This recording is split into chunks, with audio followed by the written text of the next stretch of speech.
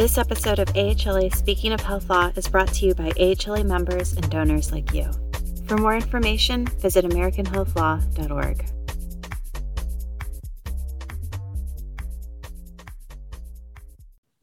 Hello, everyone. I'm Laura Fryan, a partner at the law firm of Browse McDowell and the Vice Chair of Publications for the Children's Health Affinity Group.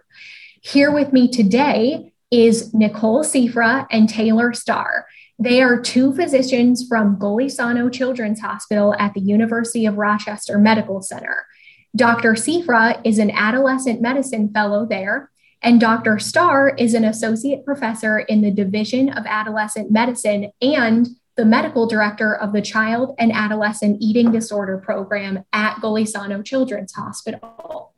Dr. Cifra and I both went to Grove City College, but we didn't actually connect until after college when we became professionals in the healthcare industry. Dr. Cifra and I had a conversation over email about experiences with guardianships for adults struggling with an eating disorder. I was intrigued by the intersection of the law and the practice of medicine in this situation, and that led to a discussion between the three of us about Dr. Cifra and Dr. Starr's fascinating and amazing work with children, adolescents, and young adults affected by eating disorders and their parents and guardians. So on this podcast today, I'm so excited to introduce these two physicians to you and share their story. So to kick things off, Dr. Starr and Dr. Cifra, why don't you tell everyone briefly about the eating disorder program at your hospital and what makes it unique? Sure. Thank you, Laura, for that introduction. So our Child and Adolescent Eating Disorder Program was established almost 40 years ago by a mentor of both of ours, Dr. Rich Kraipe. And it is a quite robust program that includes both outpatient practice. It sits in the Division of Adolescent Medicine. So we're people from various disciplines and physicians from various backgrounds. Some of us are pediatricians, some of us are family medicine trained, and some of us are internal medicine trained, all with extra expertise in taking care of adolescents, which is that amazing time during growth and development. And so our program sits in adolescent medicine in the Department of Pediatrics. We have a large catchment area of 30 counties in Western New York, and our outpatient practice is quite robust. We collaborate with our community partner, the Healing Connection, which is a not-for-profit agency that provides psychological care for patients affected with eating disorders. And our program in adolescent medicine provides comprehensive medical care for patients and families affected by eating disorders. We also, as part of our Child and Adolescent Eating Disorder Program, have an inpatient medical program that is a medical admission for children and adolescents who have medical instability from eating disorder behaviors. And our program is multidisciplinary. So when admitted to the hospital, children and their families have a large team caring for them. They spend 10 to 17 days and sometimes longer in the hospital, focusing on relearning how to nourish their bodies, medical stabilization, all by nutritional rehabilitation. And families are taught how to support their children in this recovery period and transition back out to the community to various levels of care after the hard work they've done in the hospital. And our program is unique for several reasons. One, as I mentioned, the medical providers are coming from across different training, whether they come from a pediatric background, family medicine background, or adult medicine background. All have specialized training in adolescent medicine and further subspecialty training in taking care of patients affected by eating disorders. Another unique part of our program is we have, over the past 5 years or so, partnered with the adult side of medicine here at the University of Rochester to fill a gap that existed for patients who need medical admissions secondary to medical instability from an eating disorder but are over 18, there was really not a medical team to take care of that cohort of patients. So we have partnered with them and are able to admit patients who are over 18 to the adult side of the hospital to help those patients start to reclaim their life and start recovery. And so we're proud of the breadth of care that we're able to provide to children, adolescents, and young adults who are affected by eating disorders. Dr. Sifra, other things you would add about our program that I forgot to mention? I think one of the things that I think is most unique is that we're able to impact the training of a lot of young doctors. And that's one of the reasons that I decided to come to the University of Rochester for my training. We interact with people in the family medicine, internal medicine, and pediatrics residency programs. And often those residents are getting quite a bit of experience in care for eating disorders, more than most of their colleagues across the country. And I think that looking at the subspecialty care that those providers offer when they graduate, as well as in general pediatrics or medicine, it's really remarkable and really need to be a part of their education in this regard. That's very interesting. Now, one thing, going back to one thing that you mentioned, what is the percentage of patients that you treat in an outpatient setting versus an inpatient setting, and what kind of factors affect whether someone has to be treated in the inpatient setting versus just handling their case in the outpatient setting? So it's a little hard to kind of put a number on it. I'll say that our outpatient services are quite robust, and a very small percentage of people with eating disorders need to be treated in the inpatient medical hospital. While sometimes there are guidelines for admission to the medical hospital for people with malnutrition and eating disorders, it's really hard to kind of put a percentage or hard and fast rules on that. Oftentimes, if individuals have a profoundly low heart rate or low blood pressure, or are at risk of refeeding syndrome due to their degree of malnutrition, that goes into our algorithm and kind of determining to admit them to the hospital or to offer admission to them. Okay, interesting. So it sounds like you have to rely a lot on your training experience when you're treating these patients, but it sounds like you guys have quite a great program with lots of people to rely on.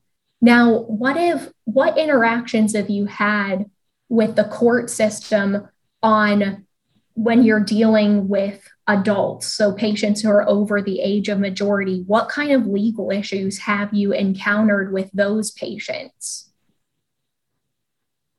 So I think in our practice, most of our interaction with the legal system is discussing issues of patient care with our counselors in-house. I think that it's been pretty rare for us to be a part of guardianship proceedings just because it's so difficult to get to that point. And I think one of the issues that we see is that eating disorders are brain-based illnesses. And so individuals can appear very competent in other areas of their lives. And it's quite difficult to meet that threshold of treatment over objection and legal guardianship. And I think that is an area of opportunity for growth in our legal system as well as our medical legal partnerships. I would agree, Nicole. I think where specific situations where that comes up is if we're evaluating a patient in the office in the outpatient setting, and our medical recommendation, for example, might be medical admission to the hospital. And if that patient is 18 or over, and they are unable for some reason to follow our recommendation, that is often a situation where a family really struggles to help their adult child, follow the medical recommendations. Or, for example, they also might might be able to bring themselves into the hospital.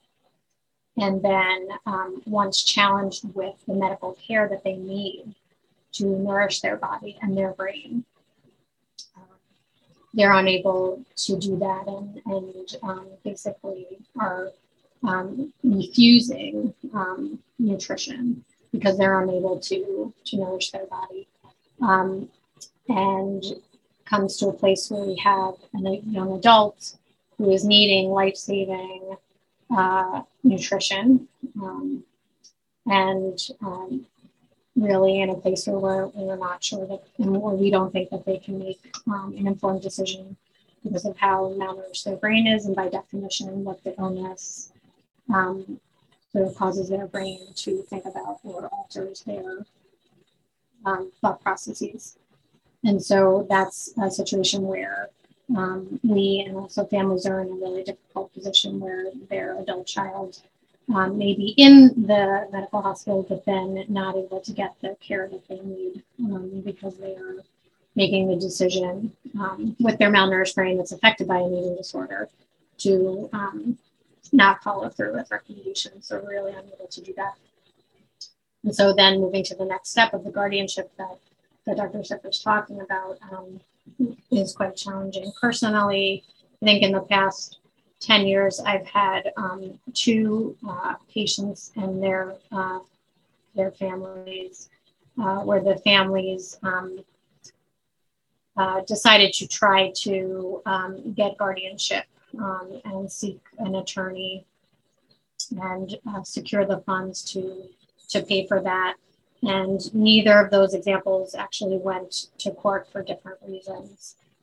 Mainly, from what I know, the family was sharing that the attorney, while willing to try to help, had no information that if brought to court, the family was going to be able to get guardianship, mainly for the reason that Dr. Siffer talked about, where around all other topics, those two individuals would sound quite competent. And unless the person or the judge and the rest of the people on the legal side of things had more education around how an eating disorder function affected a brain and how malnutrition affects the brain, they really wouldn't have the information they needed to really be able to make an informed decision around things. So that's the furthest I personally have seen things go. Yeah, and that's one of the things that intrigues me about this conversation so much is, like I said, that intersection of the law and practicing medicine. It sounds like there's a big need for education, and there's a gap that we need to fill specifically with regard to eating disorders and educating those in the legal system. With all of the information that what are some of the programs that you have where you interact with the community beyond, just training physicians at your hospital? So we do a lot of education in the community, and usually that'll take place in schools for our primary care colleagues in the community, as well as other kind of outreach activities and awareness activities through the Western Europe Comprehensive Care Center for Eating Disorders. And specifically, there aren't any programs with the legal system, but we try to kind of get the information out in the community and expand our reach just to raise that awareness, especially given that eating disorders are best treated early, and that can really impact outcomes. So the earlier it's identified, whether it be by someone's pediatrician, someone's teacher, someone's parent, that'll improve the prognosis for that patient. And that's why we really see it as advocacy to kind of get that information out to those that need it. Definitely. Now tell us more about this concept of treating over objection. Laura, that's a big one. If we're talking about a patient who is 18 or over in the medical side of the hospital, where the bed is in a medical bed, not a Office of the Psychiatric Bed, so that's governed by the Office of Mental Health. In the medical world, if you are able to, as you know, make an informed decision, you make all decisions about your medical care. And often you will have someone who's 18 or over in the medical setting. Their thoughts and behaviors are driven by an illness called an eating disorder. That eating disorder causes thoughts and causes the person to engage in behaviors that generally cause them to change what they're taking in, like how much nutrition they're taking in and they're getting rid of. And they, as a result, have malnutrition. And part of that malnutrition is a malnourished brain, which also impacts their ability to think and process. And so if you have a person like that who's trying to get medical care, the medical care is offered by their team.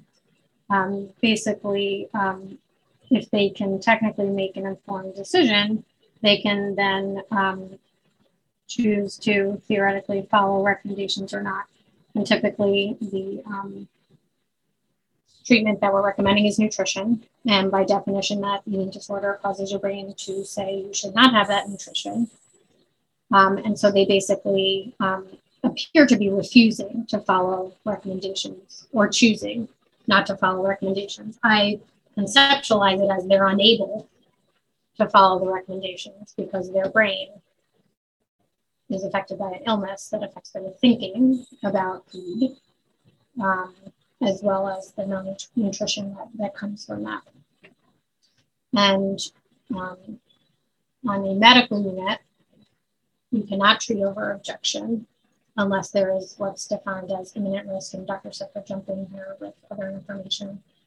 And the trouble with determining imminent risk is that there's not concrete data to say within 24 hours or 48 hours, if this person chooses to either leave this hospital or not follow these recommendations, that they could die. And that imminent risk is like a certain time frame. And so basically, generally people can leave or basically leave the hospital. And so treating over objection, where this comes into play, is where we think someone needs to stay in the hospital and we think this person needs what we're recommending. And to be able to make sure they get what we're recommending, which is generally nutritional rehabilitation or staying in the hospital for continued care, we would have to do an evaluation to say whether that person has capacity to make that decision. And it's a divided world as to understanding the illness and how it affects the person's brain. So it's really hard to treat over objection on a medical unit that is not a psychiatric bed. So I'm just going to pause there. There's a lot of information there. Nicole, what else would you add? I think something that's interesting to talk about is when we're talking to patients, we often our patients will endorse having what they call a healthy voice and what they call an eating disorder voice. And their eating disorder voice is really that psychopathology that's the disease that's causing them to have what many would consider delusional thoughts that lead to these behaviors. And then their healthy voice, which has clarity and more, believe their treatment team kind of knows what they need to get better. And it's interesting when we talk to patients because sometimes they say when their healthy voice in quotes is talking, I know I really need this treatment, but I know that if you give me the decision, my eating disorder isn't going to let me make that decision. And that can be really tricky in terms of medically and legally. And in some cases, when patients say that, we try to not give their eating disorder that option in terms of presenting them with the life-saving nutrition and really capitalizing on that healthy voice rather than giving the eating disorder a chance to refuse, because in our eyes, it's part of the disease process. And Wow. yeah, that's such a great point. And using that information, the therapeutic stance we often use for patients is making statements and not asking questions. Because based on what Dr. Sokol was just saying, it's almost too much of a burden to say, do you want this nutrition? Oh, it's time for your breakfast, which is your medicine. Do you want this now? The way we would with an adult, and we would say, oh, this is your nausea medicine. Do you want this now? So instead, we therapeutic stance is to make statements so they can sort of surrender to the care versus having to volitionally make a decision against this really strong illness that's driving their thinking. And no, they don't want their breakfast. They don't want their nutrition. At the same time, their healthy brain may want to get better. And a supportive way of providing care is to create an environment and a treatment structure that allows them to accept help without having to necessarily volitionally make decisions as much.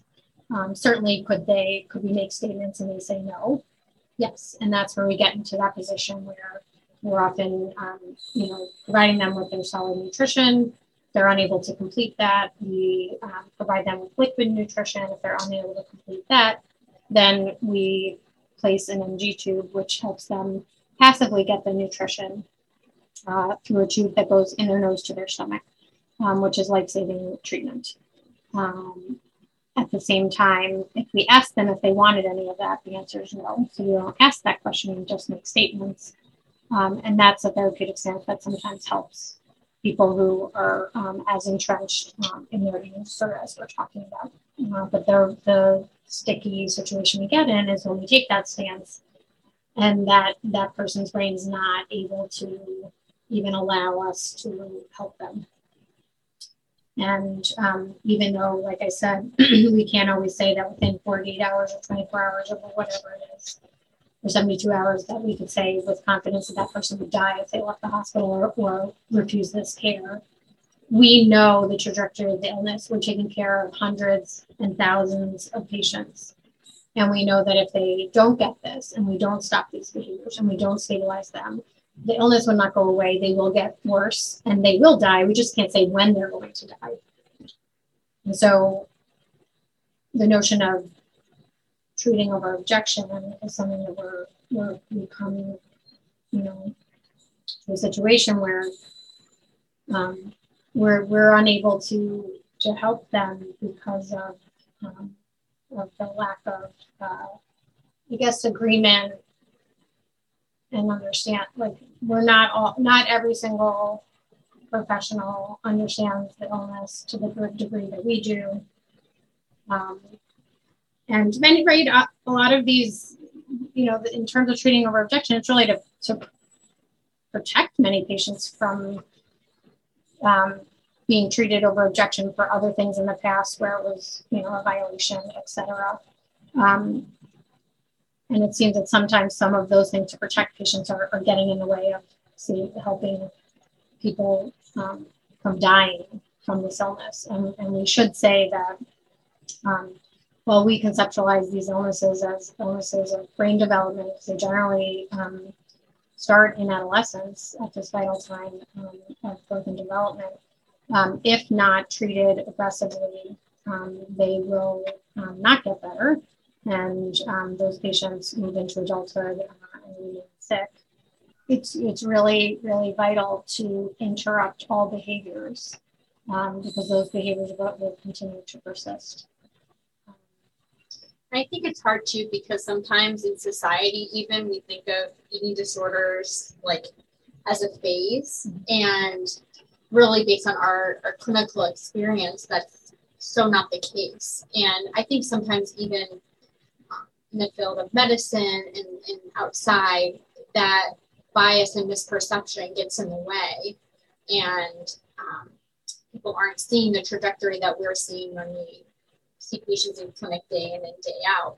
And that experience really informs how we deal with these situations and what we do to try to help our patients. And to build on that, our patients later can tell us, and this is sprinkled in the literature, I recall being in the hospital and I couldn't think straight. So when their brain was malnourished and they were sick in the hospital, later, once they're nourished, they can recall that their thinking was not their thinking. They can label it as Dr. Sipper said, their eating disorder, they lacked insight, and they almost laugh at how disorganized their thinking was, and how for these brilliant, brilliant people, how they really could not think straight. And to our point, when you have the strong illness and you have a malnourished brain, you are not able to make those decisions, and it comes to light. It's a really difficult position for patients and their families of these adult children, and as providers as well. But families really suffer seeing their adult children not able to make a decision to put their health first, and are living in fear of their adult child dying, which is very real because these illnesses have the highest mortality rate of all psychiatric illness. Wow. That's very eye-opening. Now, switching gears over to treating children, what legal issues have you encountered with parents consenting to treat? What kind of legal issues have you encountered when you're treating children? Yeah, so I think that's definitely a different scenario, and in some ways it's a little less complicated. Parents can make medical decisions for their children, and oftentimes there's agreement if we make a recommendation, and the parent is on board, say it's for a hospital admission, and we can really partner with that family and do education and hear from their perspective as the expert in their child. Sometimes where it can get tricky is, say we recommend for admission and a parent disagrees with that and wants to give their child a chance to improve at home. If we don't think that the child is at imminent risk of death, or is at risk of any poor outcome, then oftentimes we'll arrange close follow-up, we'll remain in contact with the family, and in our experience, things are pretty difficult to turn around at home if we're recommending admission to the hospital. And sometimes families need to see that before coming around to the level of care that they need. But in any case, we try to kind of partner with families in those decisions. We always say that we make recommendations, families make decisions about what's best for their child, and we try to kind of walk them through and be there for them no matter what stage they're in. I think sometimes where it can get tricky, which is more a rarity, I would say, is if a parent is declining life-saving treatment for their child. And in that case, that's when we would, in the spirit of safety, pull in other supports to help families make the decisions that is best for their child. And again, that's quite rare in terms of just like the frequency that we have to do that. But sometimes we'll have to engage with Child Protective Services if we're really concerned that the child is at risk of a poor outcome. That's interesting. Seems like you guys really encounter quite a wide breadth of issues with the amount of patients that you're treating. I think what would be nice for our listeners to hear while we're talking about this intersection between legal issues and the practice of medicine is from you guys, if you could change something about the law or the legal system that would help you treat eating disorders better, what would that be? I think for me, the biggest thing would be education. And I think that eating disorders are incredibly unique. They're incredibly challenging because the symptoms are both psychological, which causes medical concerns. And so I think that sometimes kind of having both of those issues at hand makes it difficult for the medical community as well as the legal community to recognize the risk and to collaborate to come up with solutions. So I think that really in terms of the legal system, I think a better understanding about these illnesses being brain-based diseases. They're not choices. They're not people being difficult. They're going through a phase, as well as the level of mortality that comes with the illnesses. And I think that in terms of education, that would be really important. It would really go a long way. I would agree. And I think this may be more policy. And I mean, my pie in the sky idealism would be that it would be law that all patients of all ages affected by an eating disorder have comprehensive healthcare coverage, cover all levels of care across all disciplines. So not only the medical piece, but the piece that involves psychological therapy, having their registered dietitian covered by their insurance, and all people having equal access to comprehensive care that they need and deserve, as well as the education piece that Nicole talked about. And I think there are different parts of our state and across the country, but I know different parts of our state, the court system is just set up a little bit differently than, for example, we are in Western New York. And so just, I think that education piece is harder because I think there are more judges and just how it's set up. It's, there's not like a cohort that you could educate and that, patients in our region, for example, and their families would work within a well-educated system. It's just set up differently. So I think the education will be more challenging.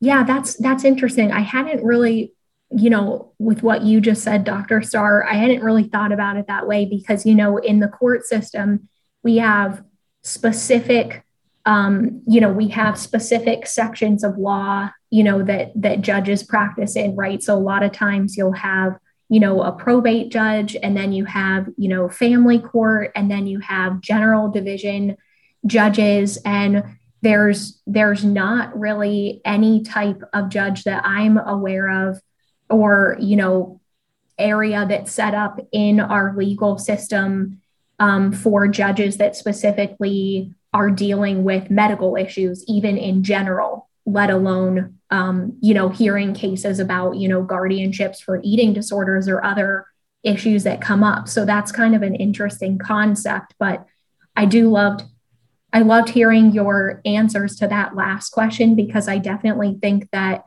it really helps, I think, for me in the legal profession as a healthcare attorney to hear from physicians like you who are the boots on the ground, because I think a lot of times there is a disconnect between what the law says and then how you guys actually practice medicine. So I love exploring that and seeing how, if there are ways where we can better make the connection between the law and the practice of medicine. So thank you two for sharing with us today.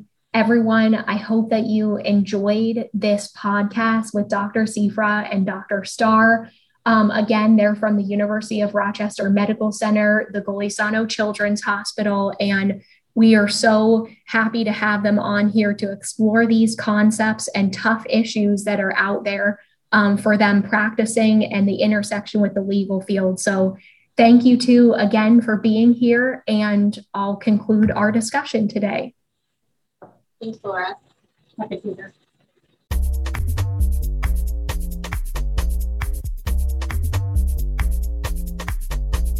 Thank you for listening.